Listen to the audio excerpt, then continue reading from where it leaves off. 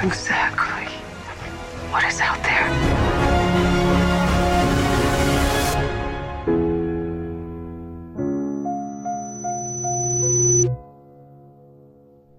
Welcome to BevanWorld, the Explosion Network's Aftershow for Westworld, HBO's fantastic show. If you're joining us on Twitch, hello, welcome. We're going to be discussing episode 4. If you're joining us on YouTube, it's great. I'm glad you're watching it. And if you're listening on the audio version, I'm glad to be in your ear holes today. Did I cover all that, Nick? Is that a... You did. Although on YouTube and audio, we will still be covering episode 4 as well. You're 100% correct. You are. You're right. As I often am. Just thank you for clarifying. If you don't know what this is, we go into full spoilerific breakdown of the episode, cover it all, start with our initial impressions of the episode, thoughts, and then we'll kind of just go through the episode bit by bit, what happens, break it down, chuck some hot spoilers at you, some hot takes, some hot, what do the kids say? Hot takes. Thank you. That's right. Yes. I guess hot so. Takes. So this episode was called The Riddle and the Sphinx, directed by Lisa Joy. Writers were Gina Atwater and Jonathan Nolan. Although at this stage, I think Jonathan Nolan just has a part in writing every episode. Like he's one of these... An oversight kind of thing. To some degree, basically. Yeah. Alright, what are your general impressions of this week's episode, Nick? I feel like the season's not going anywhere. I hate the show. Why do I even put myself through this? We'll get into that in a second. Real thoughts on what thoughts, I think it's the best episode this season, easily. And yeah, that's what I think. Yep. Alright, so I think it's easily the best episode this season. So far. I haven't hated all the other episodes though, we talked shit on last week's, but even then when we talked shit on last week's episode, I was like, it was fine. Like, it was a crappy Westworld episode, to be fair, and had some bad writing, and we hated the fight scene, the big war scene, whatever you want to call that. But other than that, I was still like, this is Westworld. It was good. But something to talk about this week that we've been seeing week by week, and we've kind of hinted at it, but not addressed it as like a proper topic, is for the first 3 episodes, all I saw was people whinging on Twitter. Whinging. Boring, moving so slow, boring, moving so slow. I'm going to stop watching Westworld if it doesn't pick up soon. And you and me kept being like, show appears to be moving fast. Like, really, really fast.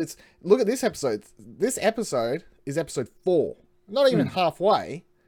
And it felt like a season finale type episode to me. Exactly. Like fucking bombshell. Exactly. And even the things that we got paid off, like, we'll talk about later, like Man in Black Daughter. Like that was, I was waiting for that to be pulled out, spread that out the whole season before end of it being like, it is his daughter. Okay. Or where is Delos? Blah, blah, blah. I was like, oh yeah, they'll reveal that end of season. This episode, they're just like, nah. And you were like, what the fuck is going to happen for the rest of the season?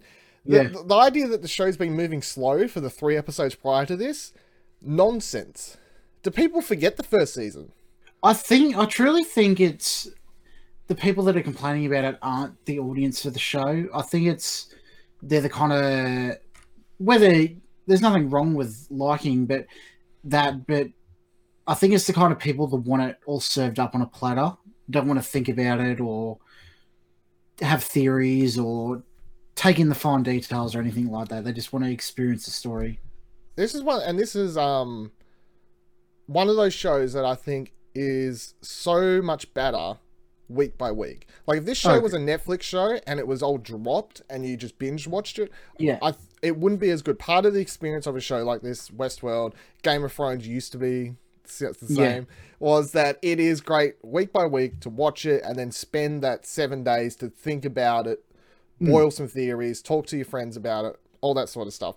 And people are acting like it should, like, I swear Netflix is fucking with this show to some point. Like, people online complaining about it, like, it's not moving fast enough, blah, blah, blah. I'm like, is that the Netflix age of, like, television binging getting to people?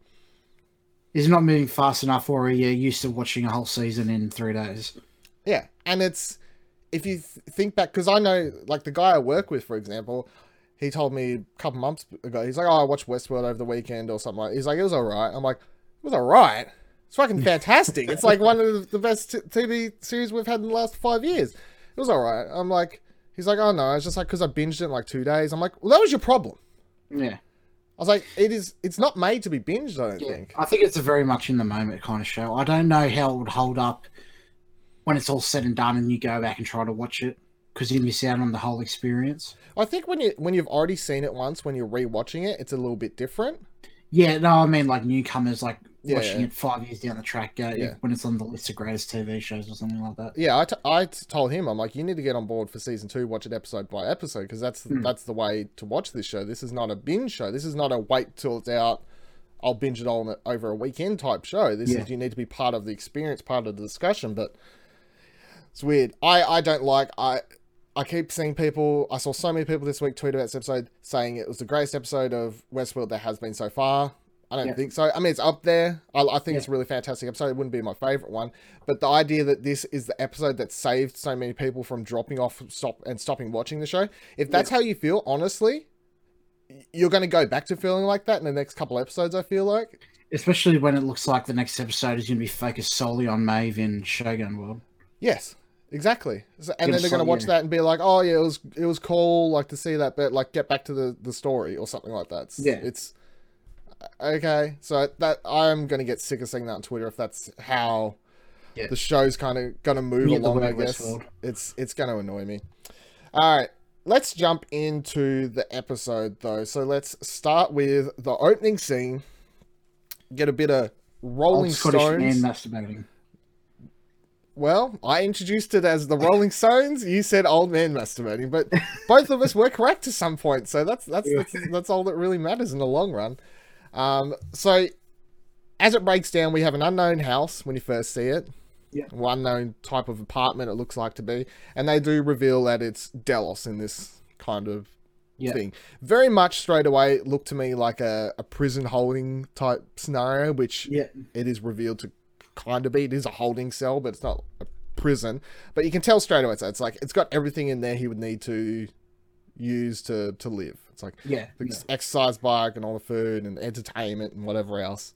There's some futuristic weird holding cell type thing. Quarantine type cell. Yeah, sure. Yeah. That works. And we see him do some bits and bobs, play some records, dance around. That just shows general daily routine, really. Yep. And then William stops by. And William comes in and says that it has been... So his timeline here, I didn't get exactly to the point, but because there's confusing bits of information. Yep. He says it's been 15 years. I think that's 15 years since they started, like, initially working on the research. Like, he hasn't been in there for 15 years. It's 15 years since they've started working on the program, or since like William got in charge of that section of the company or whatever. At which point Delos was still probably working for the company, but it's like they've been working on this technology for 15 years, I gathered. And then he explains that the reason Delos is in there, that we can see up to this point, is he's in there and we're supposed to believe it's still the real one. And they're in there and they're studying him. Did you ever believe it was the real one? No, I didn't. No, me either. No. It doesn't come across of him, like, recovering from whatever he had. No. Because he's like, oh, I'm dying, and blah, blah, blah, blah. It was off. The whole scene was off. Yeah. Purposely, of course, because it is off, I guess. But it was given away a bit too easy. I don't mind that you guess that in the first couple seconds. Like, that's not really him. It's fine. So William says they've been studying him, blah, blah, blah. They go through this whole talk back and forth. And then he presents him with the idea that they've had this conversation, or they need to have a conversation to find a ground point, like I can't remember the exact word he uses, but a point that they can use to kind of study him. It's like the Turing test, I guess, is the best way to explain it. It's like the Turing test for AI or hosts or whatever you want to call it. And he presents him with a piece of paper. And once again, I straight away guessed what it was. There was no point even trying to... I honestly had no idea. Did you I didn't know until it was revealed, Oh, really? I figured what it could have been, like, it could have been, like, just a piece of paper that says, you are a host or something like that. Why would it have that? Yeah, I don't know. It just never entered my mind that it would be a transcript of the conversation. No, for some reason I was just straight away like, okay, so it's just going to be a transcript of the conversation. It's going to be a script of the conversation, whatever. And then he's just going to flip his lid straight after this. So the whole scene was really, really cool. And it was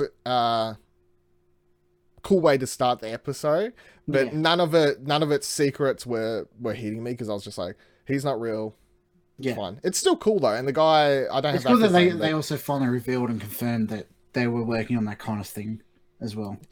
Yeah, which we need to talk about a bit more later, because that was another Yeah. theory we've had the last couple episodes. Is it's been like, well, what are they trying to get to? What's Man in Black trying to get to? Blah blah. Blah. Yeah. And we were like, oh, it's a facility where they're holding Delos. It's like, Yeah.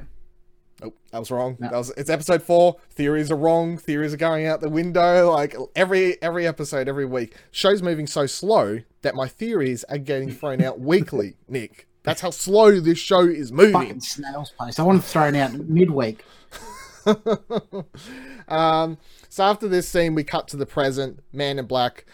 Straight away, what hit me here is I was like, oh, yeah, this is cool, because the previous episode to this, it was just all, we noted that we didn't see Dolores or Man in Black or anything like that.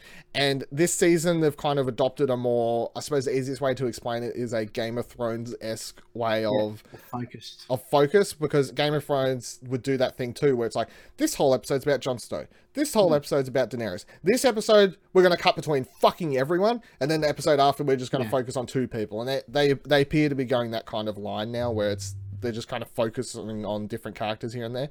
Season 1 was very much constantly flicking between all the different characters, and they had to, because of the gist of that season and the big secret being the reveal that it was completely different timelines. So they couldn't really just focus on young William for an entire episode and then the Man in Black for an entire episode, because it would just reveal the curtain. Yeah, because the whole thing was you were thinking they're in the same place at the same time. Yeah, so they constantly needed to have that flick back and forth at the right moments in the right scenes to keep playing the audience for that.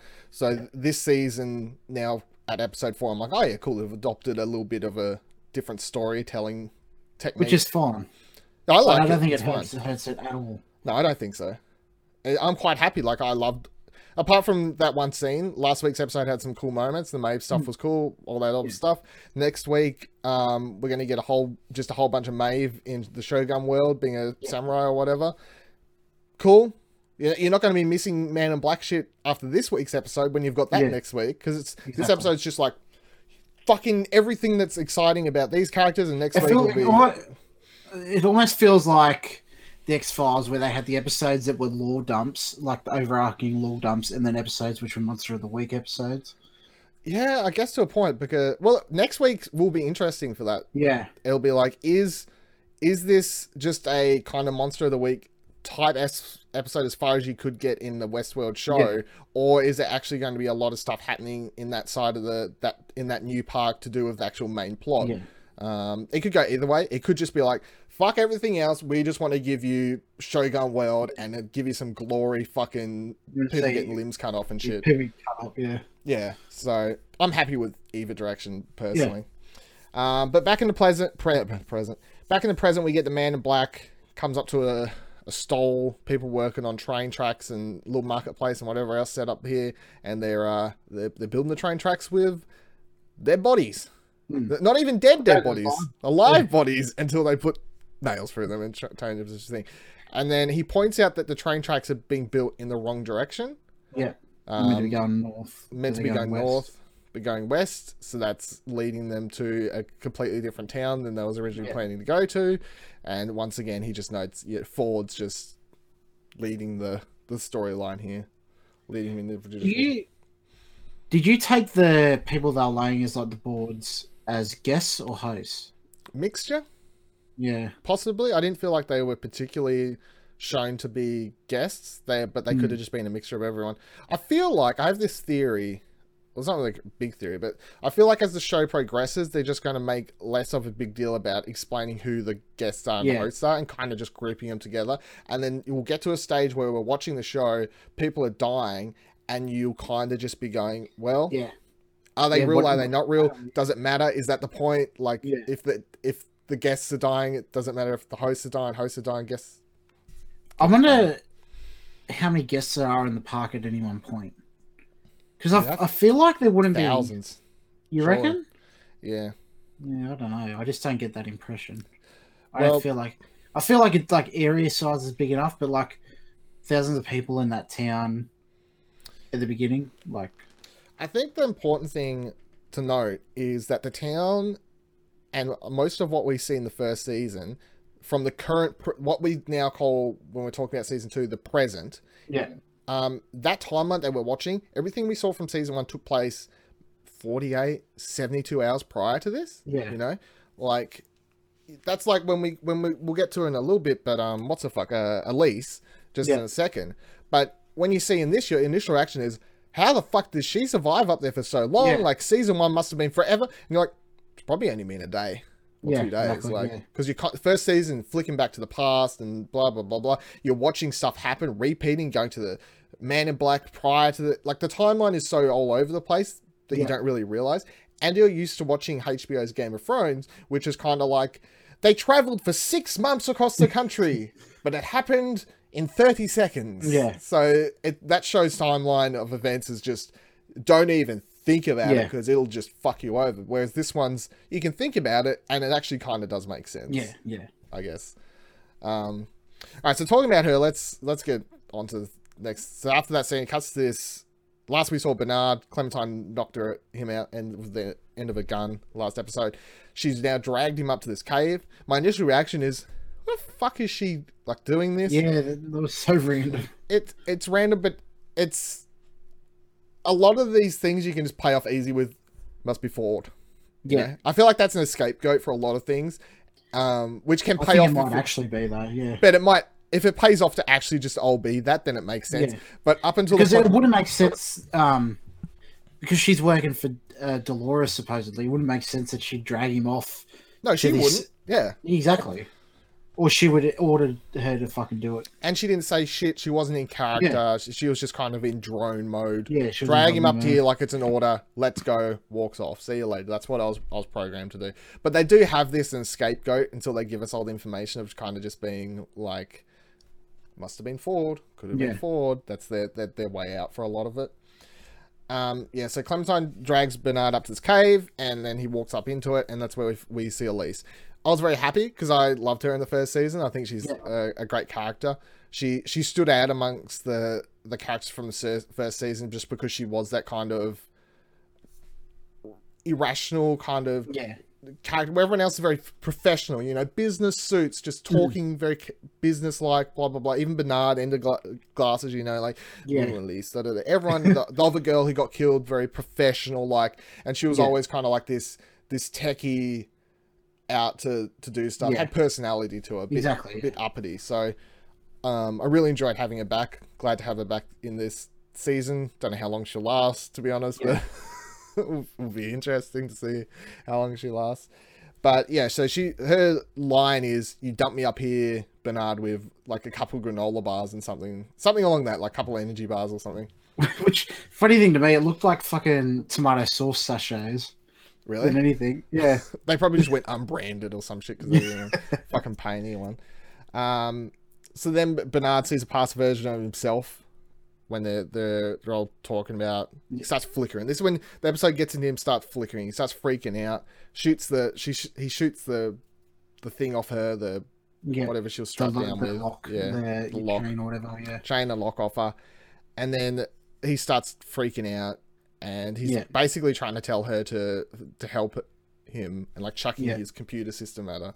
She's just trying to run away. She's like, fuck this shit. You're the one. At this point, she doesn't realize. She doesn't realize. She thinks he's just a human who literally kidnapped her and tied her up in the park. But then the computer system or tablet thingy falls out and she opens up and realizes, oh shit, Bernard's a host. This kind of makes more sense, I guess, that he could have been not aware of what he was doing. So guess I'll help him. The weirdest thing to me is how casually she accepts that. Like there's no freak out moment or anything like that.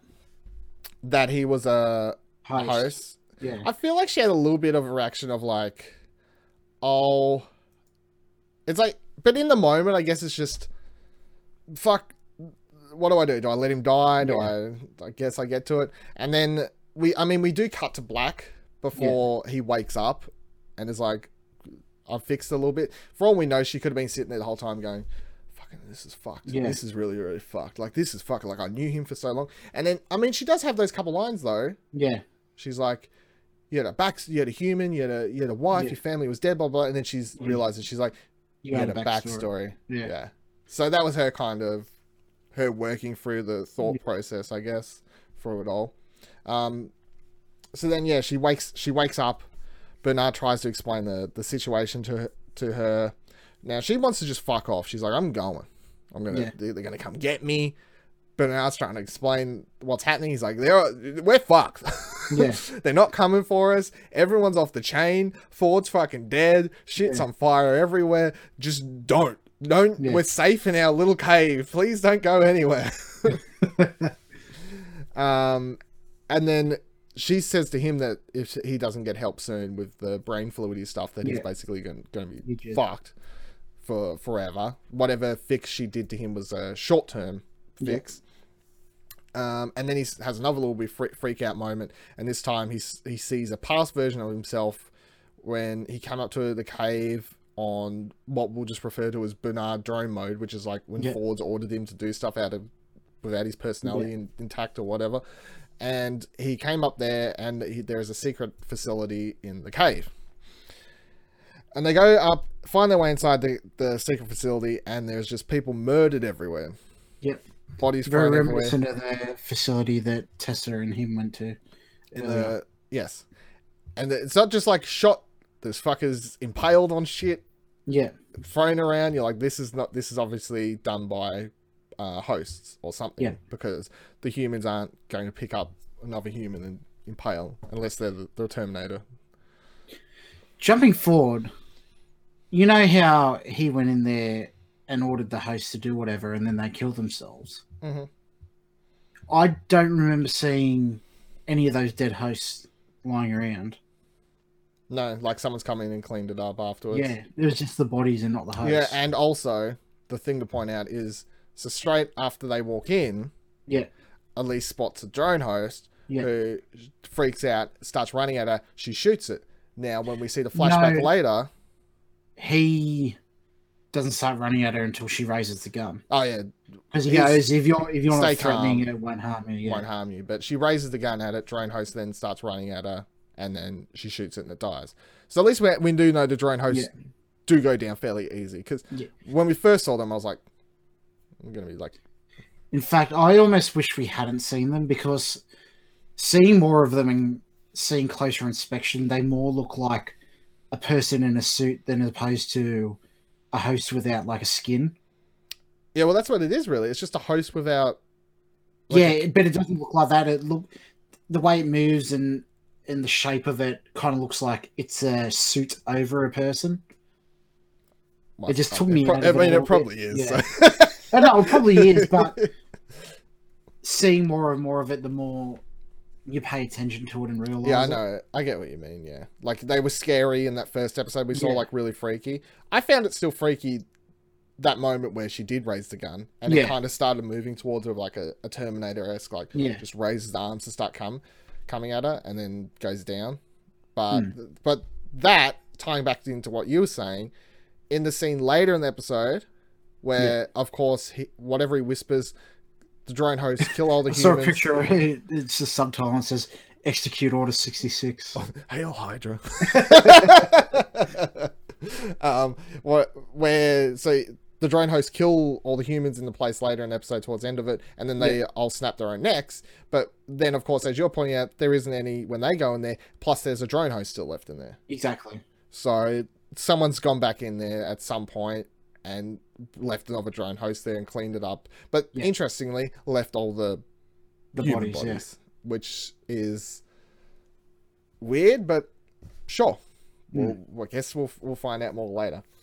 So they after killing the scary drone host, Elise finds some brain stuff and puts it into Bernard to save him. I'm glad that is solved, really, because I was kind of... They now get to play with his things fucked where he's just in this floating timeline, which they explain later. But I was going to get annoyed if all season it's like, oh, you need to top up a little bit of brain fluid. Oh, you need to find someone to top up a little bit of brain. I was like, I'm going to get sick of this, like, survival-esque Bernard. Like, do you want to release that on Steam for $10? Bernard Survival Simulator, where you're going to find fucking brain fluid every hour to top up. I was going to get kind of annoyed at that. So I'm happy It's that's like a Dead solved. Rising when you got to get the vaccine for your daughter. Yes. Like, I don't want this, so I'm glad that's a thing. Cutting next scene, we see now we can just straight up explain. Up until this point, I was referring to her in my notes, and it's written here in my notes as the Raj woman because she didn't have a name. So it's either I write the mysterious woman or No, she was called Grace.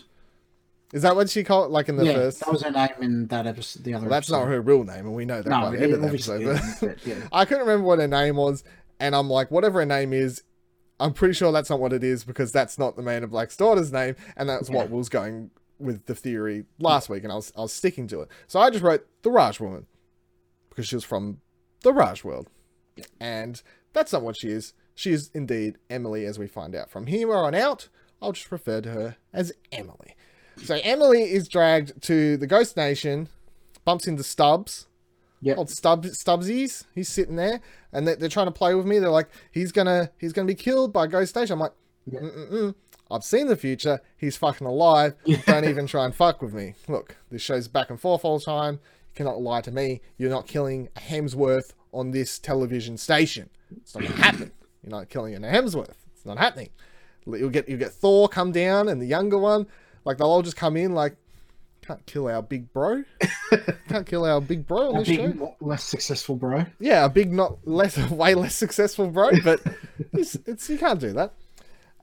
So Ghost Nation yelling with whatever stuff. She at Stubbs, she gets sat down next to him and she says something like, "Oh, he said the future." Some just crap, basically. Like they're running on a story or something. Yeah.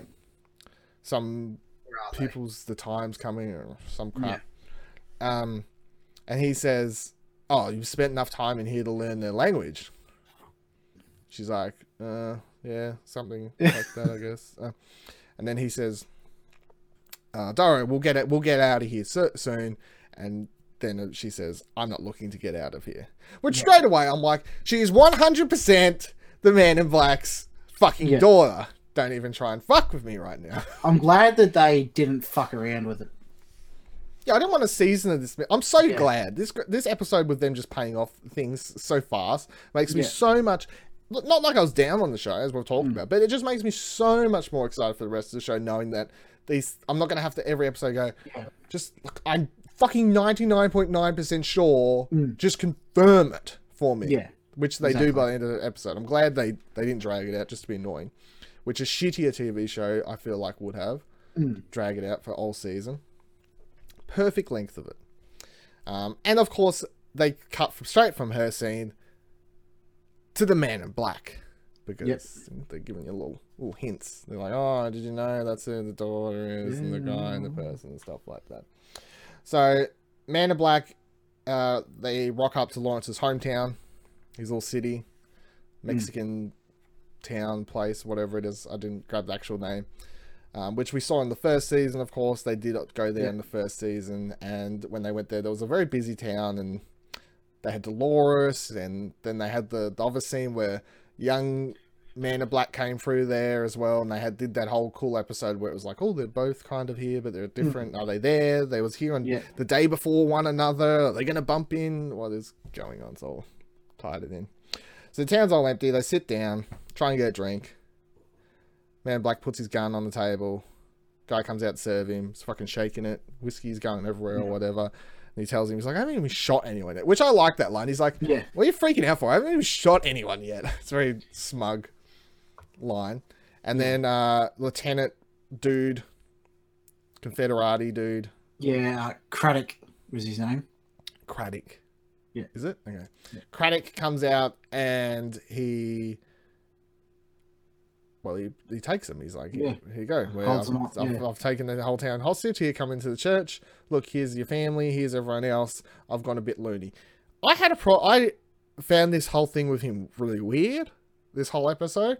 I think it's the part of the episode I didn't like the most was I feel like they kind of, like, after seeing him in the first episode, I understand that he's like, I got that betrayed by someone. Yeah. That was a cool line where it's like, "What are you doing here?" And then Man in Black asks him, and he says, "Oh, I got betrayed by someone," and Man in Black says, "Who?" And he's like, "Someone called White." And then Man in Black's like, "Good for her." Like, which kind of plays into the thing that maybe there's this weird shipping theory where people like the idea of online and Reddit and stuff of these two getting back together at the end of the season, you know, like their romance getting back together and actually just being together, Dolores and Man in Black type thing. What's a shipping theory? You don't know what shipping is? No. It's like Tumblr fucking word for like people who like to, you know, like Raylo. People who like to theorize like Ray and Kylo Ren getting together. Ship them. Oh. I can't believe you've never heard the term shipping. No, I don't go down the fandom hole. We're literally doing a fucking podcast all about one television program. Not fanfic, not fandom. This is a fandom show. I'm in fanfic. Don't know if you're not aware. But yeah, people like this theory of those two getting together by the end and that kind of being part of the story. Because of course they fell in love in the first season when they were young, and then when he found out there's a Ray thing, and then the whole thing. I don't see that being a thing, but I did appreciate him kind of acknowledging her, considering he has such hatred towards her as far as we're concerned, and it was a little bit of a good for her, tips the hat. Yeah. Rocket Mum in the chat, shipping equals relationship. There's the official dictionary meaning. I can't believe you've never heard of shipping. That is so crazy to me. That's so weird. So then they come on church. What did you say his name was? Craddock. Craddock. I didn't write down his name. I forgot to, because spoilers, he dies later. And I was like, I don't need to learn that for future reference. He going along, he's like, who's in charge of the town, can do some deals with me. He wants guns. I think I didn't really understand his main purpose. He wants guns, and he wants them to maybe go after White? Dolores? Is what I was gathering. Like, now they want to go to Glory, but I think they're at that point where they're at the end of their storyline and they don't know what the fuck they're doing. Yeah, exactly. They're just a little bit crazy. Yeah. Yeah, because, I mean, he just does nothing. It's just like episodes, just loopy, shooting people, drinking, whatever. Doesn't really know what he's doing. Man in Black finds out where the guns are from Lawrence. He says, buried in a grave out back. We'll sneak out and grab them. It'll be really great. Also has a cool little line where he says, like, Lawrence is trying to say, I don't want to be shot down in front of my family. Tries to make Man in Black sympathize. Says, how would you feel if your daughter saw you got shot down? Like, how do you reckon she should feel? And he's like, I don't think she'd mind. Like, which kind of just sums up once again the relationship they have. So then, he stands up, says, I know where the guns are. Let's do a deal. Craddock? Holy shit. Craddock. Mr. K. Lieutenant K says, what do you want out of it? C. Lieutenant C says, what do you want out of it? Go get the guns, search for the guns, and Man in Black just basically says he just wants to take them to where he knows where you're trying to go, the gates of glory. This whole season's about, where the first season was all the maze, got to solve the maze, and this season's still kind of the maze, but it's more the gates of glory are going to open for you. There's so much of this shit this season, but that's what he's like, I can lead you to the gates of glory. I know where they are. That's what we're doing. Then we cut back to the past again, and we're back in Dallas's fancy little holding cell room once again, and they cut through it again quickly. This time the music was Do the Strand by Roxy. So he's dancing, which I saw a great gif of online. Someone took that. Yeah, fantastic. Dances really well. It's fucking fantastic. He's like going, and it's great, especially for that character, just to see him doing all that. It's like, okay, I like it. Gets a visitor. It's William, of course. Repeat of last visit. Little bit older. Not. It's they subtly go, he's getting older. And then when they get to the last point we saw from the start of the episode, when they reveal the paper to be this script or a manuscript of the conversation that they had up to the dot. Dallas's reaction I like, because he's kind of like, this is fucking freaky, but at the same time, well, I passed then. Let's fucking go. Like, that means he acknowledges that means he must have died and that he's Yeah. in his new body. But I mean, he knew that's what he was going in for, so I guess he's kind of just like, oh, that's good news then, right? I am in a robot body, but I'm alive. It must have worked. Let's get down to it. So as you would, starts asking questions straight away. Yeah. How long's it been? Is my wife alive? Dead? Williams, your wife's dead. Oh, that sucks, I guess. But you know, like it's we can move out with it. Blah blah blah. And he starts freaking out.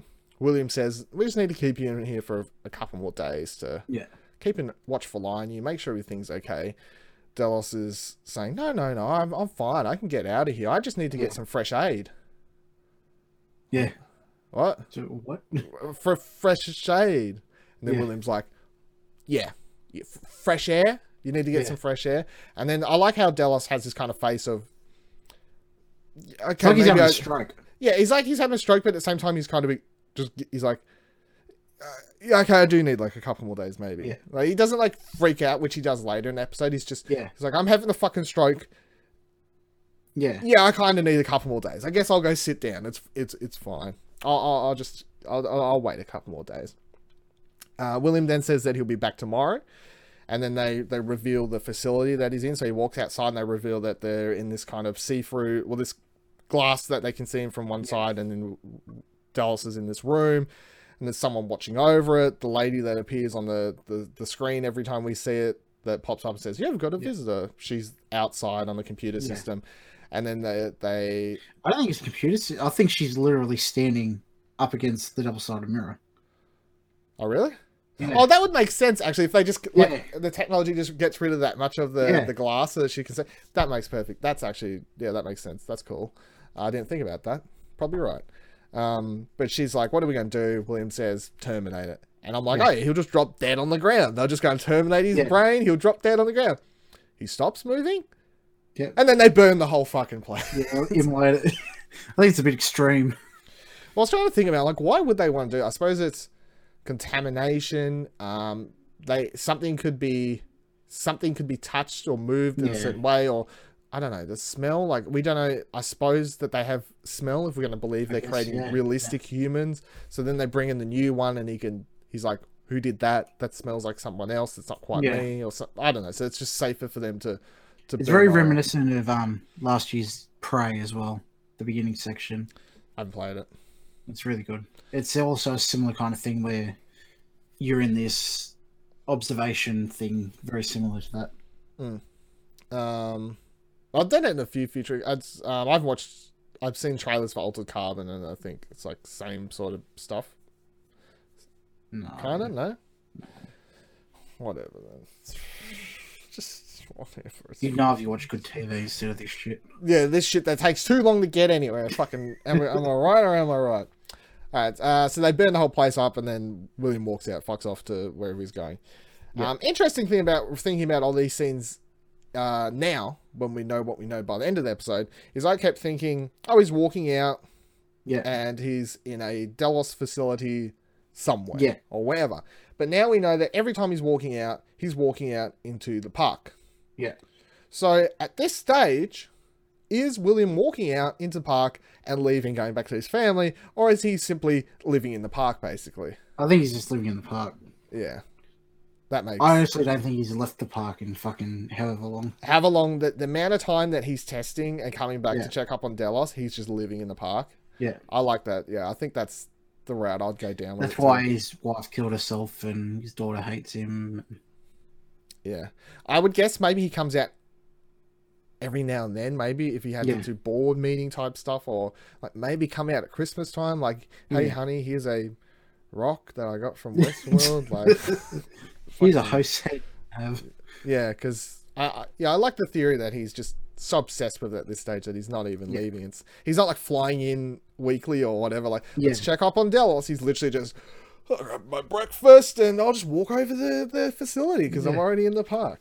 So we cut back to the present time. Man in Black, Lieutenant C. They're sitting there, having a chill old time. Lieutenant C's just fucking with people. The barman's trying to pour a drink, a little shaky like we saw him before, going a bit crazy. Lieutenant C's just because he's a psychotic motherfucker, is just like, hey, I'll pour the drink, I'll put it on top of the back of your palm, I'll make you walk 12 paces, and if you do it, then cool, I'll just shoot you anyway. Yeah. Which he does. He shoots him. This scene is just like, he's crazy, guys. He's fucking crazy. If you didn't know this dude's crazy, here it is. This one of those scenes that I was, okay, I got that he was crazy. I didn't need to see the full extent of this. It's a point. His role in this episode is to give the Man in Black outside perspective on how he has acted, because he went into this town, I'm pretty sure, in the first season and acted very similarly to this.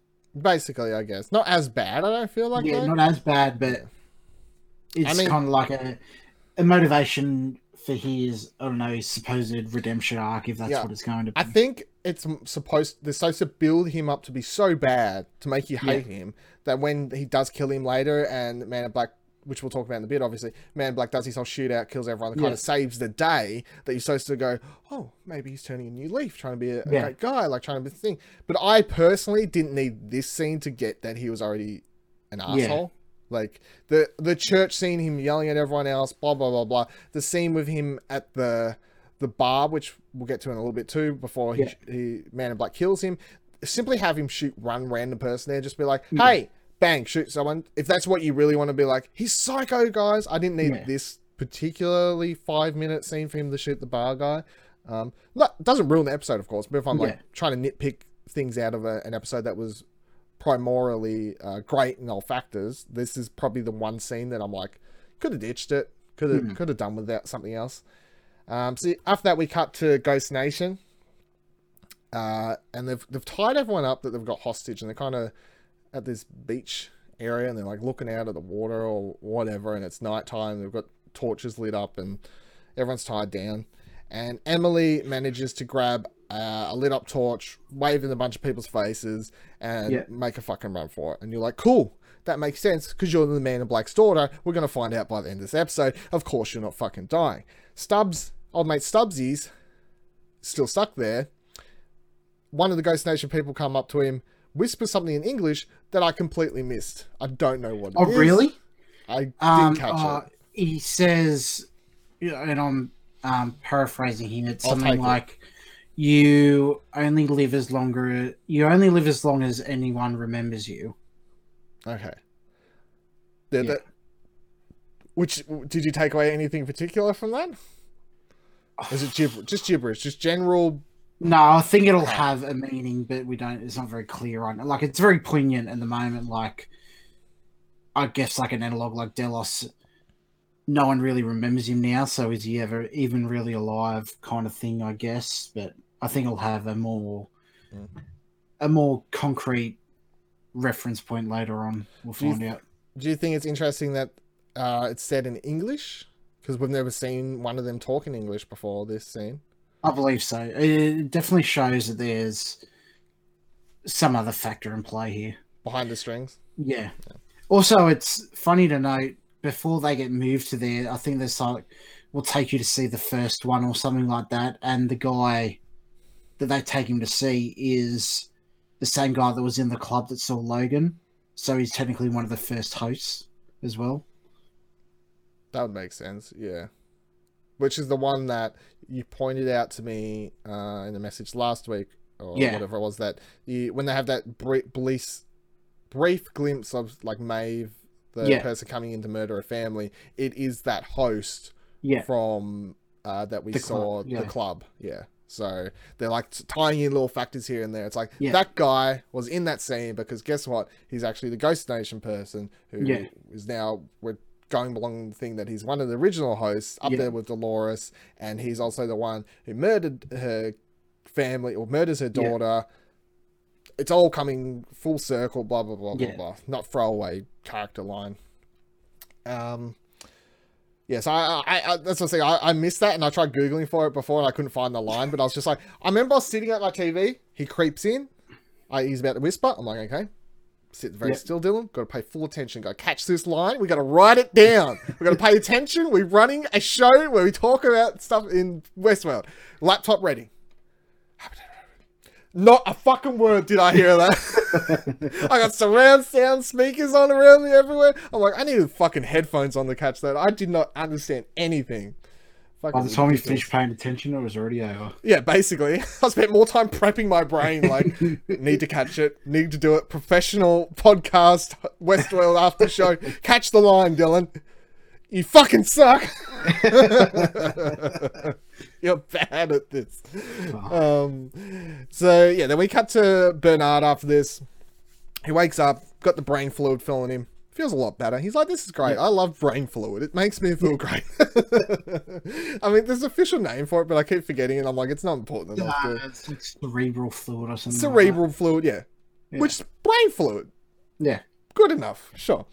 And then Elsie explains that he's basically experienced, there's something that's fucked up in his head, that he's more or less experiencing all of his timelines at once. Which kind of comes back to what I was talking about last week when the future Bernard walked into the thing with Charlotte in the future timeline, and then the way that scene was edited, he was like, are they cutting back, or is it zoom in on him like he's having a freak out and now he's experiencing the past? Yeah. Which kind of makes more sense now. So, and it gets even weirder when, in a little bit, they go up to the door and they're trying to break down this door, and Bernard says to Elise, no, don't try and shoot down the door. But she can't hear him. And he's like, I'm not really here, am I? And he turns around. I got confused.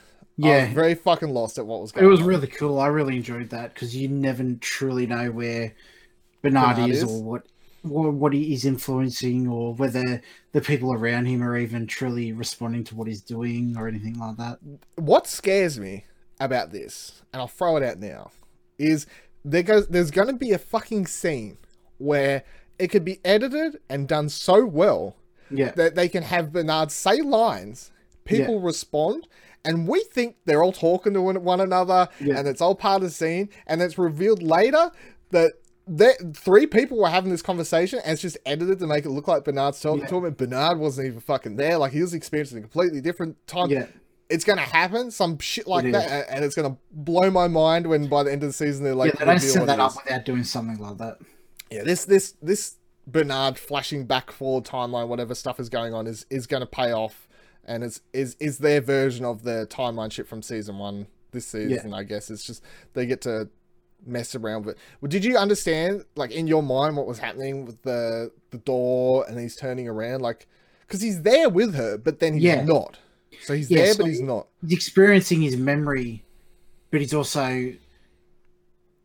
he's experiencing his memory being there with her, but he's also thinking, I guess in a way, what I could have done different or something like that, or I know what's on the other side of the door, don't open it. Like, almost if like you're watching a horror movie and you go, don't do that. It's like, he has the future information that it's bad, but that was weird. Yeah. Rocker Mummy in the chat, is the park actually abandoned and Bernard is just wandering around remembering shit? End of season reveal. Westworld, a show with a show about a host with dementia. That makes for a really great poster. Another thing. So I mean, his timeline stuff. That was the one thing this episode where it's like I'm watching it and my brain's kind of just going, I don't fully grasp what's happening. Please send help. And it's the 3 episodes prior to this on my notes have been very easy because it's just like, this is happening. Here's my theory about this. I'm just like, Bernard is flipping his shit and I don't understand what's happening. And even now, looking back, if you go back and watch the other episodes, you're thinking, is this happening? Is this what actually happened? Is it different? Is it... Oh. Exactly. So now I'm scared going forward because any scene with Bernard in it is untrustworthy to me. Yeah, it's like what I said last week. He's an unreliable narrator. Very fucking unreliable. And you, as a viewer, you get trustworthy. You know, you're used to watching TV. What you see is what you believe. You sit back and you relax. You're watching it. You're taking in the information. And this is part of the television show. It's a very Jonathan Nolan thing too, because he also wrote Memento, and it's very similar to this kind of thing as well. Yeah. But I'm gonna, every time a fucking Bernard scene comes in now though, I'm gonna start to feel relaxed because I'm just gonna come out from another scene with Man in Black or whoever else and be like, that's what's happening is happening. And we'll cut to Bernard and I'll be like, no, Dylan, Don't trust fucking anything you're watching right now at all. This is all lies. All right, so we cut to Man in Black back at the thing with Lieutenant C. Yeah. Lieutenant C's just fucking around. Like, he starts yelling at... He's yelling gibberish to Man in Black about how blah, blah, blah, pearly gates, etc., pouring himself drinks, drinking away. And then you've got Lawrence outside. He's getting beaten up in the rain by one of the other dudes. And then Lieutenant C starts fucking around with his wife. Yep. Says, here, take a drink out to him. And of course, we're all thinking, we just saw the bar guy get shot. Blah, blah, blah, blah, blah. So she's going to bring the drink out there, and then he's going to probably shoot him. This is one of the coolest scenes in the episode. Oh, yeah, easily. Definitely one of the coolest. Even in the show, really, I think. Yeah. Because just the way it's edited is and shown and doesn't give you too much information. It's just like flickers of images and kind of relies on the audience to put together what was going through Man in Black's head. Also, when it flicks to an image, it implies that his wife cut her own wrist in a bathtub. And then just... Previously in the show, he has said that she took the wrong pills and fell asleep. Or something like that. Yeah, it was made out to be a very... Oh, she just popped some pills, or she was druggy, or... Which plays into a theory that I'll go into shortly. Yeah, so we'll go through the scene first. So, Man in Black starts getting annoyed with this what his images he's seeing. There's a woman out there, Lieutenant C's yelling and screaming, blah, blah, blah. And we start seeing these flashing images of stairs, woman in the bathtub, flooding of the bath coming along, what seems to be a quick shot of someone running up the stairs, or the sounds of someone running up the stairs. And then the last shot of it all is kind of this arm just hanging off the edge of a bathtub with blood seeking off the side of the wrist, blood or water, of the arm, and then there's blood in the water. So quickly going, okay, someone cut their wrist in the bathtub. And since they then cut to a shot of close-up face, very much implying this is what's going through his head at the time, the assumption is, and I think it's hard to argue anything other, that he is flashing back to images of his wife's death. Yeah. Which, as you just said, means that whatever we've heard before this was a lie from him. Yeah. And that she did just straight up commit suicide by cutting her wrists. This is a lie. Go. There's a theory where they go to where Bernard flashbacks into the lab where they're building brains and stuff, that it's the Man in Black is actually a human hybrid host, and this whole thing is a thing set up by Ford. It's kind of like a Turing test. Yeah. For him to overcome that plateau thing that they were doing. I saw this theory. Love it. Hate it, but love it at the same time, because it's just absolutely insane if that's true. Because Ford's whole thing was to them getting sentience, and he said it was the whole thing about their memories and the whole thing about them becoming sentient. They needed to withstand the repeated trauma and stuff like that to build up, I don't know, whatever is required to them to become sentient.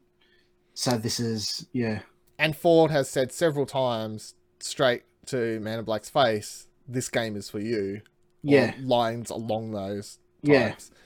And then the maze could literally just be solving the problem to full sentiency. Exactly. I don't know if that's the official word, but to being officially sentient. Theory blows my mind if it's true. It would be fucking nuts. I would love to see the payoff. I feel like it would piss off so many people, but at the same time, it would be amazing. Pissed off anyway. Yeah, that's true. The show shit. But just the idea that this whole thing is really just this big Turing test for his character, and that, because then you go along the lines of other types of things. So William finds out he's going to die or something soon, or he starts aging or whatever. So he's like, no, fuck it. I'll start working on technology for myself. Fuck Delos.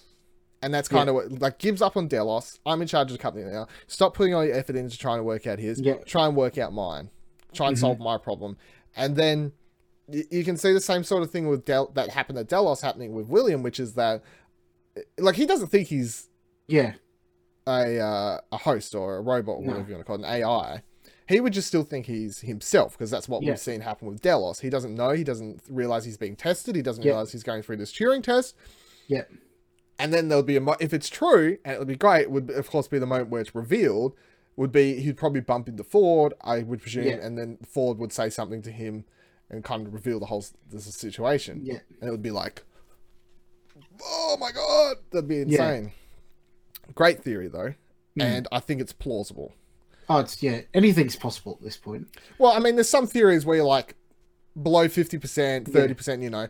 I'd give this one above 50%. Oh, yeah. Easily. Judging on stuff that's been happening in the show and what would make sense and knowing what type of show this is, I would give it above 50% mark.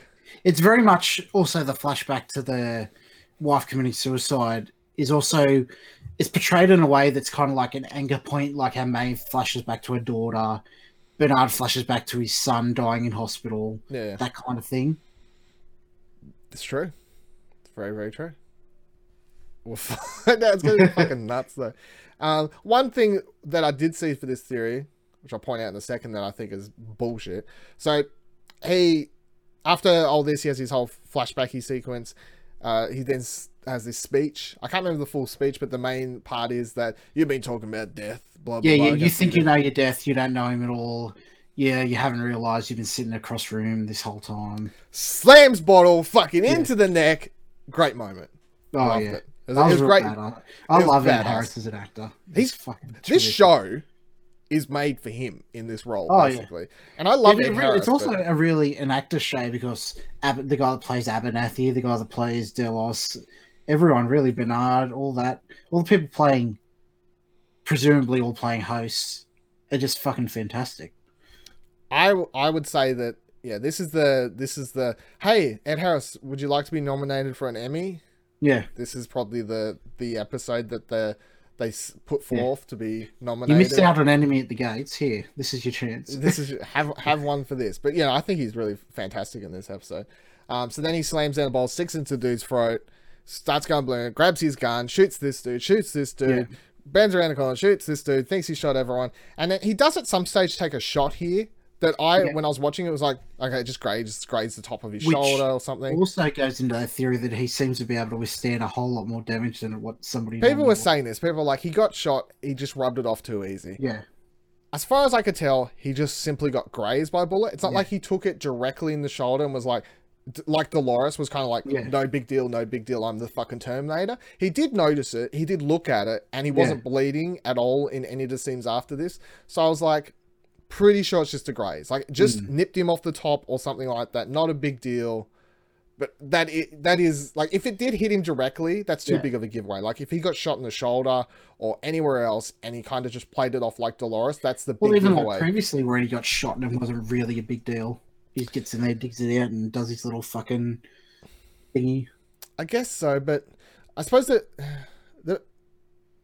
well, you start thinking like, oh, if he was like a proper host, they have the rules. Yeah. But it's like, well, he's not a proper host. Yeah. So he's acting like a human would, which is it hurts. It's in my shoulder. Yeah. It's not going to kill me straight away. I can actually go and fix this. Yeah. So it's up in the air of these things, but they're playing a fine game. But it's all going to come out being not true anyway. But it's fun to think about. It's fun to theorize. That's what we're here for. That's what we're here for. But I like his shootout scene here. I thought that was cool. It reminded me of Unforgiven, actually. Yes, it does. Yeah, at the end where he bursts into the bar with Gene Hackman and that. Yeah. That's the scene that, I know, not very similar setup or anything, but for some reason I was getting those kind of vibes from this. And, of course, this show's going to pay homage to Western movies because it's Western, so then we cut back to the past after this scene. And we get William visiting Delos once again, but this time it is the Ed Harris played William, which was cool to see. We hadn't seen that yet. Yeah, which is, it blurs the line where previously we thought of William and Man in Black as two completely separate entities, where this one is the first time it truly blends the lines of them being the same person. Yeah, no, like, well, I mean, if I see Ed, I'm calling it the Man in Black. If I see the other guy, it's like, that's William to me. Where this is the other actor acting to be like Ed Harris, where this is in turn Ed Harris acting to be like young William. Yeah, basically. Yeah.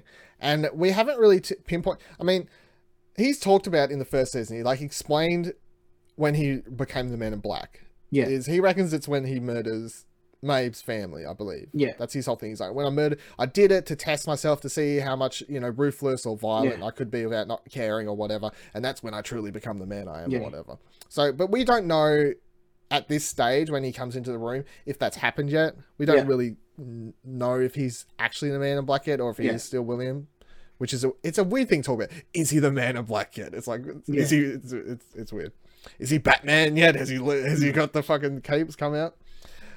So they go through the whole usual thing. He's still got the bottle of booze. He still comes in, still says, apart from one thing, which of course is that Delos does have enough of a brain to go, I think it's a good point to bring this up too. Each time we go to it, you can always see a book on the bed. And that book is called The Sirens of Titan. It's by Kurt Vonnegut Jr. First published in 1959, his second novel. It involves the issues of free will, omniscience, and the overall purpose of human history. So, are we going with they've purposely put that in there for him to read to help him? Possibly, or it's a thing for the fans. I don't think it'd be something they put in just for the fans to peer out and go, oh, look at this. But I think it'll have not obvious significance, but significance in a way. Yeah, I don't think it's the type of show where they'll put in something that's an Easter egg that could, like, if people notice it, that it kind of ruins a character. Like, why would they be reading that or something along those lines? So it's either they've put it in there and they're like, hey, read this, making him read it to kind of help with him come to terms with his Turing test, or he just literally wants to read it because he thinks he's been in there for 2 days and he's like, I'll read about fucking AI. Either way, I think everything put in there would be in a way that they have put in there to think would help acclimatize him to being that would make something sense like that. I did like the moment when he came in and he freaked out for 1 second. I was like, who the fuck are you?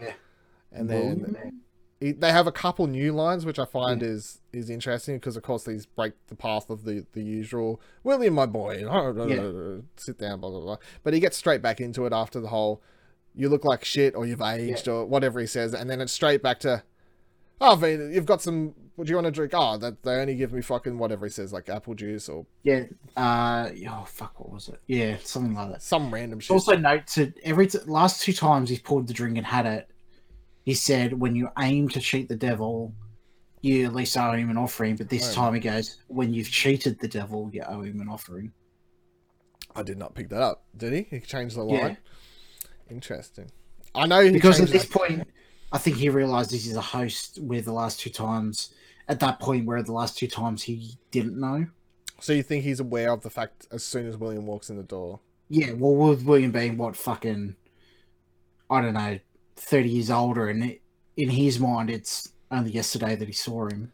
Yeah, but do you think he's aware of it before William walks in the door? Or do you think once he sees William's age, I think he's aware of it once he sees William. Okay, so because he sees William, sees how he's aged, his brain clicks, realizes, and then the line changes. Okay, yeah, that makes sense. Yep.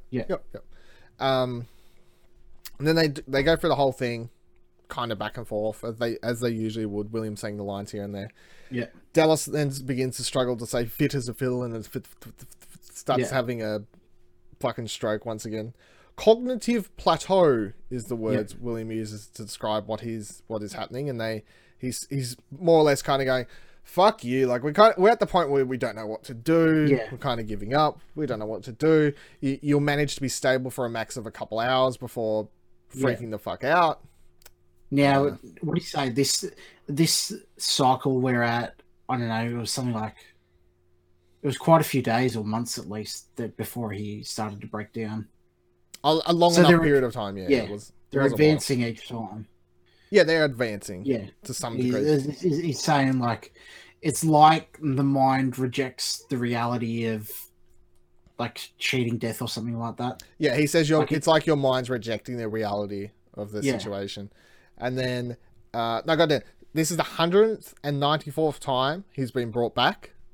No, it wasn't 194th because when Bernard and Elise get in there, it's the 149th. Oh, 100. Yes, that must be 149. I write down. Which is very ominous. Like, I put the 9 and the 4 in one direction. Yeah. which goes, is the 150th attempt the one that's hidden away in Abernathy or something like that? Do you reckon they'll do another one if they didn't burn that one? I don't know. I don't think we've seen the last of him. I don't think we've seen the last of him either. Yeah, it's like there's a version of his software in the body. That doesn't mean that because this version dies later. No, I'm saying he's cognizant in Abernathy, but there's like the more advanced version in him. Yeah, or the data of it or whatever. Yeah. Then Williams. So this is like the turning point for William, kind of, because like he's kind of more in the downward spiral now, and shit's going to crap in his life and all that. He says people aren't meant to live forever, which before this he was very much, we'll make you live forever. It'll be great. Like, this is what we're going to do. Technology's great. In truth, people prefer the memory of you than the truth itself. He just starts straight up shit talking Dallas, being like, you're a cunt. No one likes you. No one listens to you at all. People didn't really like you much. No one fucking cares anymore. Man in Black, Man in Black / Williams starts just breaking down the situation and what's happening, more or less not giving any fucks anymore to try and even play along with anything. Explains that Juliet, his Man in Black's wife / Dallas's daughter, she killed herself. Straight away he does say killed herself. So we got him saying, do that? It's like, and then he says, why would you do that? Like, what'd you fucking do to it? Like, he starts building up more and more and more. And then this is the moment, this guy gives a fucking fantastic performance. And this is really great because my heart started to break in this scene. He stands up and it's a dude hurting in pain. Just found out his daughter died, found out that shit's not going right for his project. You've got someone here just shit talking more or less. And he is a guy who stands up and his first thought is to call out for his son. And he just starts, Logan. Like, he's just yelling his son's name over and over and over and over again, asking for help. Another fucking fantastic performance, much like we got last week with Abernathy, that dude giving a fantastic performance as a host, kind of breaking down. This, once again, it's like, I'm feeling this, but it's a robot. Like, like, why do I care? But that's the kind of the point. We also find out that Logan had overdosed as well. Yeah, they explain Logan did just overdose himself. Cuts out the theory that we had last week that he was giving himself antidotes or anything. To that crazy theory. Chucking them out. They can't all Two theories have been cut out this series. This episode. So it's like Logan overdosed, killed himself years ago. Blah, blah, blah. Fuck this shit. Then William gets up, leaves. Dallas is trying to basically charge out with him. Starts chucking shit fucking left, right, and center, smashing stuff around there everywhere. And then the other thing worth pointing out is you could tell straight away before Ed Harris entered the scene that it was years later, because the person whose face popped up on the screen, it was a different person. I was straight away like, okay, new person. This must be quite some time later. And it was. They walk out, speak to that person. They're like, hey, are we going to terminate him? And William says, no, just leave him for a while. Like, it might be good for tests. But really, I just think he's not like, I can't wait to come back to see the tests next week. He's just like, fuck him. Don't give any shits anymore. It's a fucking robot or whatever. Just let it do whatever it wants. And that's how he was. We can piece together the pieces of what happens in a minute of what happens, but the important thing is that Man in Black doesn't order his termination, and that's exactly what we find Elise and Bernard walking to when they enter the room. So Elise, and this scene is scary. This scene is fucking great. This scene was like a tense. It reminds me of something like a fucking Hellraiser or something like that. I thought it was just fantastic of how horror-like and tense and scary that scene was to a point. So Elisa Bernard enters the room, and when it cuts to we see red at first. You don't really know. It could be any fucking room. It looks like all the other rooms for a moment. So they walk in. Then you see the camera shot kind of revealing that, oh, there's the facility that Dallas was in. And the lights are flashing, and you get closer, and you can see shit in there is just messed up, fucked up everywhere. And I'm thinking like, okay, so they never terminated that one. Like and then you start thinking straight away like, is he still in there going crazy? And then Elisa's like, there's someone in there. I'm like, oh no. No. Don't go in there. You're like doing the proper horror movie thing. Like, no, don't go in there. I don't want you to go in there. Please, no. You do get kind of confirmation that they definitely didn't do another when they walk past the computer screen for a hot second, and you see 149 written on it.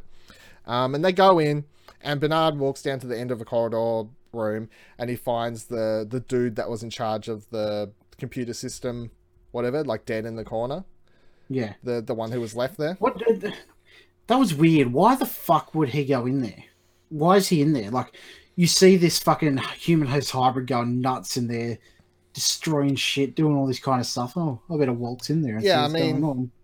I don't think we'll ever find out because I don't think it's important No, it's enough. not that important, but it doesn't make fucking sense. It's the same as like, why did those dudes help Maeve or anything like that? Yeah. You know, I guess it's you can just put together the pieces. Maybe he starts begging for help. Maybe Della starts crying, or just like letting her, like, I just want my son. I just like, I'm so alone. Like, help me. The dude seeing it looks like a human. The brain gets tricked, starts freaking like, I'll just go in and help him, and then Dallas like fucking kills him. Like, that's how it plays out in my head, or some variation of that, I guess, which would make sense. And then the creepiest fucking scene is that Elise like then sees, and they have the shot of someone on the bike again, like we'd seen in the other shots, but this time it's winding backwards. Going backwards. He's going fucking backwards, which is like, I get it, to like the symbolism of him trying to rewind time, I guess. But it's just fucking freaky. And then he gets off the bike and he walks up to the glass, and you see his face is just cut up to pieces. It's like all sorts of fucked up. He starts mumbling shit about he can see down through to the other end or whatever, and it appeared like he had holes like straight through his body, like he's just like straight dug out sections for shits and giggles. Like, I wonder if I can dig out, what if I've got a heart? Let's see if I've got a heart. Let me just dig out this entire, which I suppose you go insane being in there for however long. Let's presume it's at least a year or a couple years or something. Like, it's obviously not 10 years, but I'd stick at least a couple of years. Go a bit insane. Dug out parts of his body. And then the one part I didn't like is how, like, Elise straight up shot the drone host. Was like, this thing's coming at me. Bang, dead. Shoot it a couple times. Delos starts coming at her. Got holes in body. Face is all cocked. No, don't move. Don't come back. And then doesn't shoot. And I'm like, come on. Elsie, sorry. Come on, Elsie. Fucking get your shit together. But Bernard luckily comes in at the last second, gets into a bit of a Terminator fight, saves the day, chucks him out of the way. I was like, go Bernard! I never knew you could fight before. But apparently he can. Well, he strangled out that other chick, killed the other chick. Yeah, but that's like when he's activated in Terminator mode, not like when he's in control of his own self. Rocket Mummy says maybe she's related to him somehow, hence the hesitation. No, I don't think so, because she didn't, when they leave, she didn't recognize who he was, because Bernard goes, that was James Delos. That was James Delos. And she goes, oh, I thought he died fucking 30 years ago or whatever. Yeah. I mean, even if it was related, I guess it would be like how Logan ain't having kids. If he's like died on an overdose, whatever else. As far as we know, I think it would go back to the same argument as Dylan, how she didn't shoot him, it being looking like a human as opposed to the drone host, which is obviously not human. Wants to like, yeah, I guess that's what I'm willing to forgive it as, like her having that split human second of being like, looks like human, can't pull gun. Yeah. But at the same time, I'm like, look at it. It is not human. Like, look at it. Exactly. Let me down, Elsie. Let me fucking down. So then they chuck him to the ground. He starts muttering a whole heap of stuff. They leave the building, and then he starts creeping back over, like trying to make his way out. And he's sitting up against the wall and muttering the same saying again about gonna give an offering to devil if you're gonna. No, he goes. They think that there was a father above and below, but the truth was, it was just a father below, and looking up, he saw his own reflection or something like that. Yeah, the devil and two creators, one above and one below, but I looked into the water and I saw only my own reflection or something along those lines. And then, going to give an offering to the devil. Yeah. Blah, blah, blah, blah. kind of just sits there, and then Elsie does activate the termination protocol finally, and the whole place just goes up in flames. So there goes 149, which of course, as you was just saying before, does beg the question, was that actually the last one, or is there 150 somewhere else that's the perfected model or the real one? Are we going to walk out into a room one day and there will just be a perfected, the actual Delos, or are we still sticking to the Delos USB information is inside Abernathy's head, which I suppose is still the theory to stick to at the moment. There's no information that we get this episode that takes away from that being the main theory, I guess. Now with... Oh, sorry, go ahead. You're right. I was about to move on to this one. What I want to say goes on off where Bernard comes in and goes Terminator mode. Terminator mode? Oh, yeah. Like with the drones and all that sort of stuff? Yeah. Okay, yeah. So Bernard, when they're back they walk back into the main room. And they go, oh, that was fucked up, wasn't it? Who's that? As you just said before, Bernard says that was Abernathy. James Delos, sorry. Yeah. The psycho robots, I'll get confused in my head. That was Delos.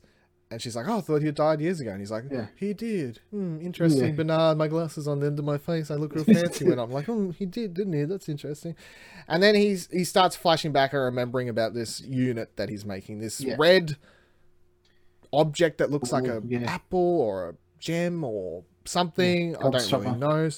But he's making it in this room. They've said it's a controller object. Plot twist is Willy Wonka and then he's making but they did say it's an object that he reckons that Ford had him make for another human. Yeah. Or like a control object. Yeah, which goes to other theories of him. So there's other theories that, like, the obvious one is Ford created another Ford. Another theory is that Ford created another Bernard, like an actual Arnold, and that was him waking up on the beach. Yeah. Yes. Yeah. Yes. That is the part. Now, it's plausible, and because the whole thing has been about Ford regretting what happened with him, with Arnold and that, and then if we assume that is Arnold and they see all the hosts in the water, he goes, I killed them all. It could be him flashing back to when he got them all killed and he died himself. Which isn't, he was talking about the hosts in general, not the host in the water there. Yeah, how are you going to explain him still seeing off, like him having like the skits out, like which seems like him flashing back? Could be the plateau thing. Could be, I guess. I mean, it's a plausible theory, and it would be an interesting one. I still, if I was going to pick one, I would go with the Ford made a Ford before Ford made another. Yeah, I think it's the one that makes sense, but I think it's too obvious to be the correct one as well. Sometimes the most obvious one is simply the correct one. Sometimes with these types of shows, we try and overthink it so much. Which also explains why Ford still has a playing hand in everything that's going on. So much is set up to a point that seems ridiculous that he's not still behind the wall, like being in charge of it. And I'll go on about that in a little bit because the little girl scene. Yeah. But to finish up this one, so you get Bernard's flashing back to seeing the rest of the scene play out with him making the object. So he's there. He finishes making this little gem red type object that's a remote control or controller or whatever. We don't really know at this stage what exactly it is and how it works. We know it was for another human to some degree. He then sees all these other scientist dudes enter the room who look at Bernard like, what the fuck are you doing here? But at the same time, they're like, know who he is, and they're kind of like, all right, like he's allowed, I guess. Like they give him a look of he shouldn't be here, but they know that if he is, it's fine, I guess. Yeah. Like they can't do anything about it. It was odd. Like they give him a really odd look. And at the same time, Bernard's obviously reaction to them entering is, well, I didn't know they were coming here, and I don't want them to know that I was here. So then he whispers Hail Hydra or Order 66 to the drone host. The drone host, and then that have this code put into them like the clone troopers from Star Wars, and they proceed to impale and murder and everyone else around the room. So that's how that whole scene plays out. And Bernard does actually participate to a point where one comes crawling to him and he does a nice little overhead stomp, snap the whole neck. American History X. Yeah, basically. American History X on the side of the curb there on his neck. Snap goes the spine, neck spine there situation. Then all the drone hosts just grab their own necks, snap, drop dead.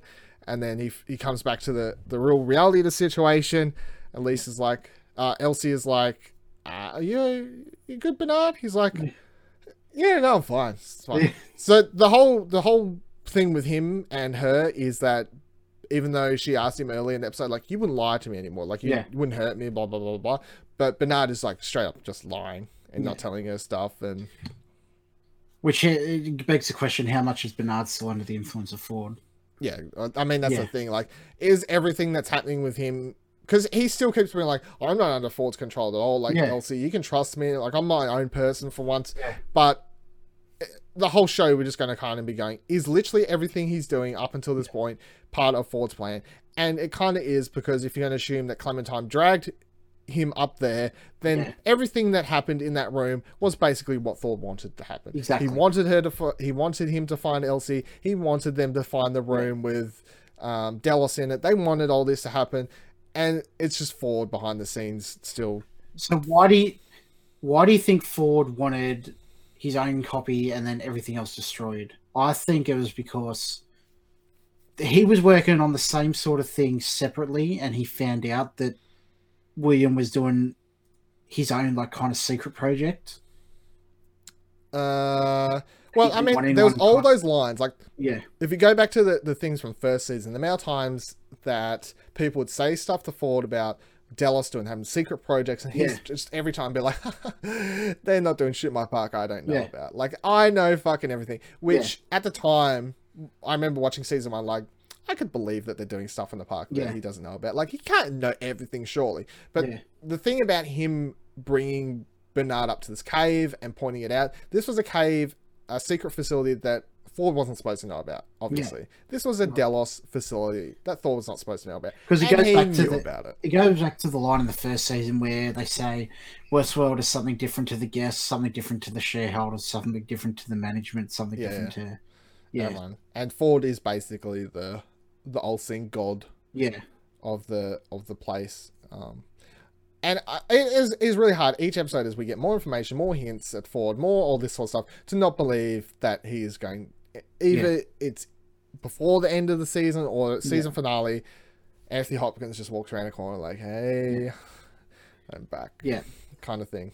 I think it's down to the two leading theories, that either the Man in Black's a human hybrid host or Ford created our own human hybrid host himself. Has to be, yeah. I mean, that is the main story of this season so far. It is like, it is going, the first season's all host humans. This season is Turing test shit about putting real brains into bodies, living forever, hybrid type stuff. So someone has to be in that scenario, and that has to come to fruition.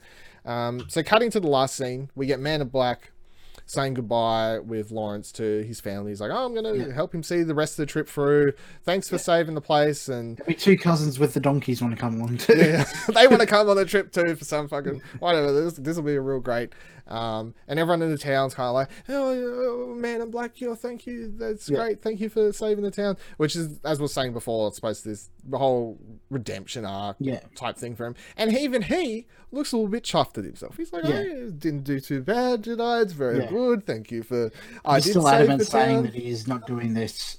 I forget exactly what he says, but it's along the lines of like, I'm not doing this to be good or anything like that. Yeah, he does say that, but at the same time, he seems a little bit smug about saving Old Town. He seems the whole smug about it. And then the daughter of Lawrence, one of the kids or whatever, runs up, and it's Ford speaking is the easiest way to explain it, I guess. And she says, you still don't a bunch of stuff, but then she says, you still don't understand the real game we're playing here. If you're looking forward, you're looking in the wrong direction. Yeah. Which, so William is trying to, Man in Black is trying to get to this object, which we're presuming is the thing we saw in a flashback that he was showing Dolores. This big facility or something that has been described as a weapon. Yeah, and that's where we're presuming Dolores and him are trying to get to, whatever that is and whatever that contains or happens to be. What do you think that Ford is trying to say you need to look inwards? Is it like, or backwards? Do you think it's like look more towards your past, or is it more like look inside yourself to your heart and soul? I think it's, in my mind, it's the Maze type of situation where he needs to sort out for himself whether he is, if we're going with the whole he's the human host thing, that he needs to try and figure out himself whether, I don't know, he's alive or whether he wants to be alive or something like that. Yeah. Because it doesn't fit into it, but it's also when he says when he went to Delos the last time, he goes, I don't know, something like, we shouldn't have brought you back and me either, or something like that as well. Yeah, I'm going with, because they tie it back in, because we've got Ghost Nation sitting there. Yeah. We've got Maeve wanting to find her daughter, which ties into Ghost Nation, of course. And then we've got him trying to redeem himself, become a better person, get out of being Man in Black once again, become William, which ties into Ghost Nation, which ties into Maeve. How Dolores ties into that storyline or that scenario, that cross section, she doesn't really, as far as I can see. But I mean, you can put her there and have him save her as well to some degree, like make up for all the shit that he did to her as well, I guess.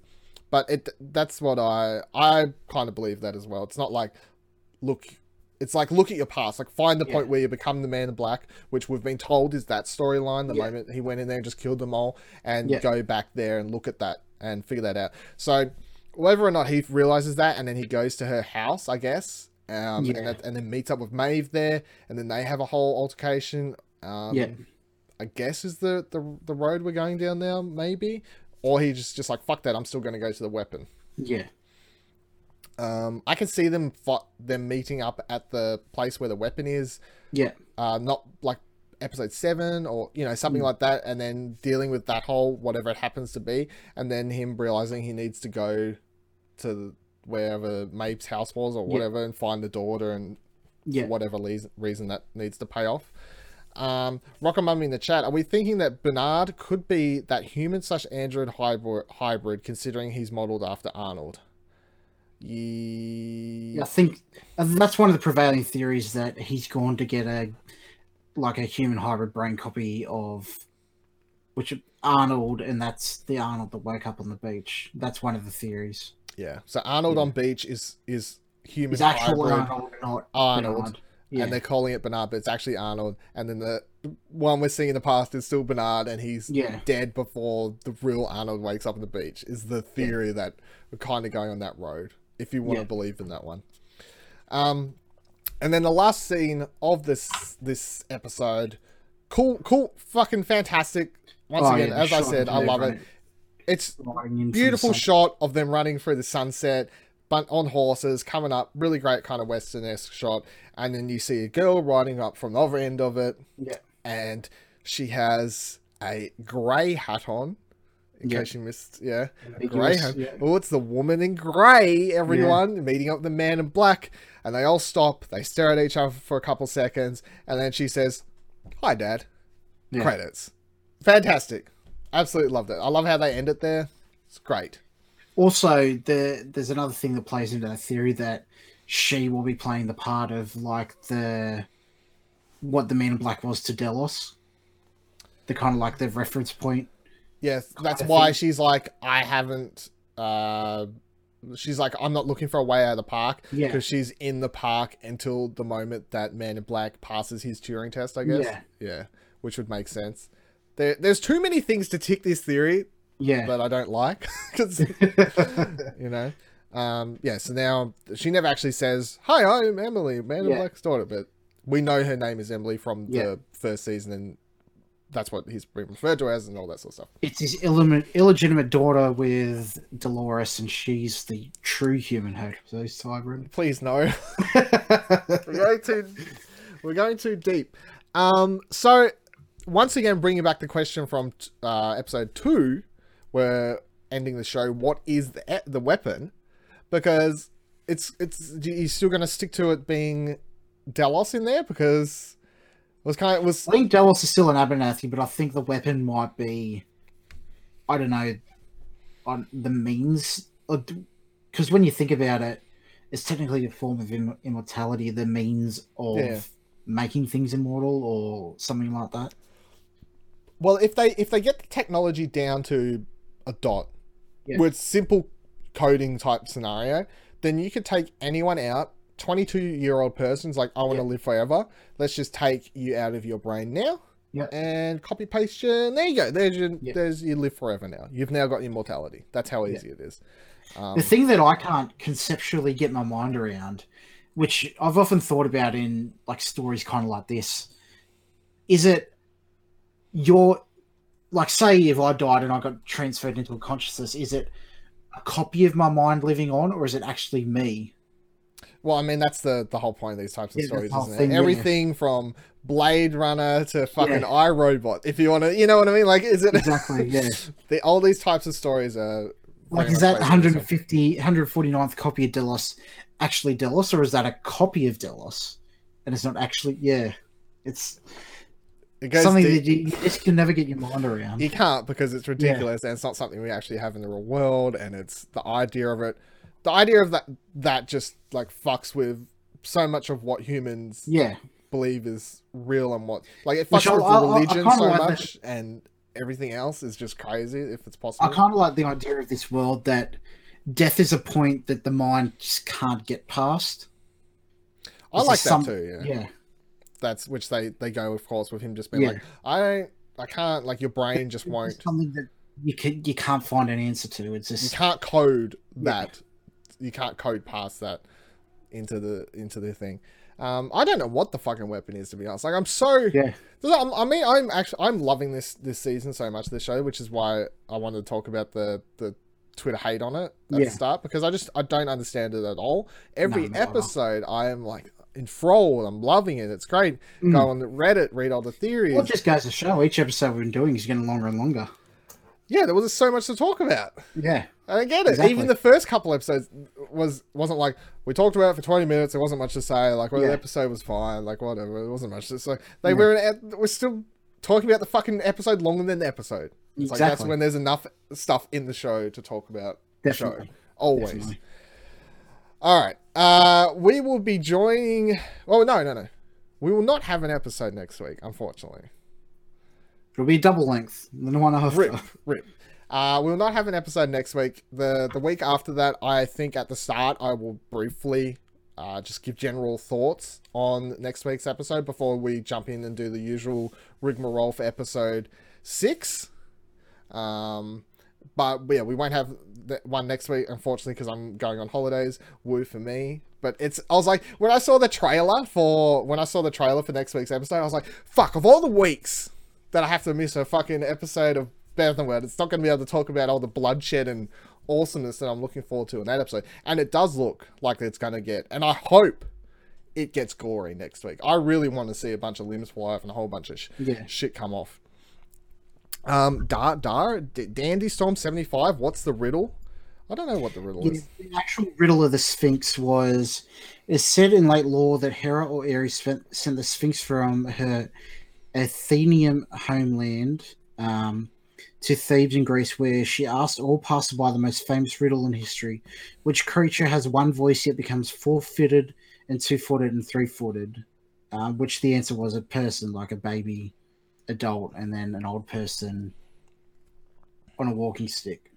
So a lot of these things with the titles and stuff like that, it's like you can look up the full thing like that, and you can spend too long trying to like mold that into fitting each role of the riddle into someone in the show. But it's like you don't need to think about too much. Thematically, it's got something to do with the show, sure, and you can try and work that out, but there's no point trying to perfectly fit everything into the roles of the characters in the show and all that sort of stuff. And Rocco Mummy said you can try and do it by yourself next week. I would love to see that if that happens. It would be a shit show. It'll be great. But yeah, we'll be back. So we'll be back in 2 weeks' time for some more BevanWorld, some Westworld discussion here on twitch.tv/Explosion Network.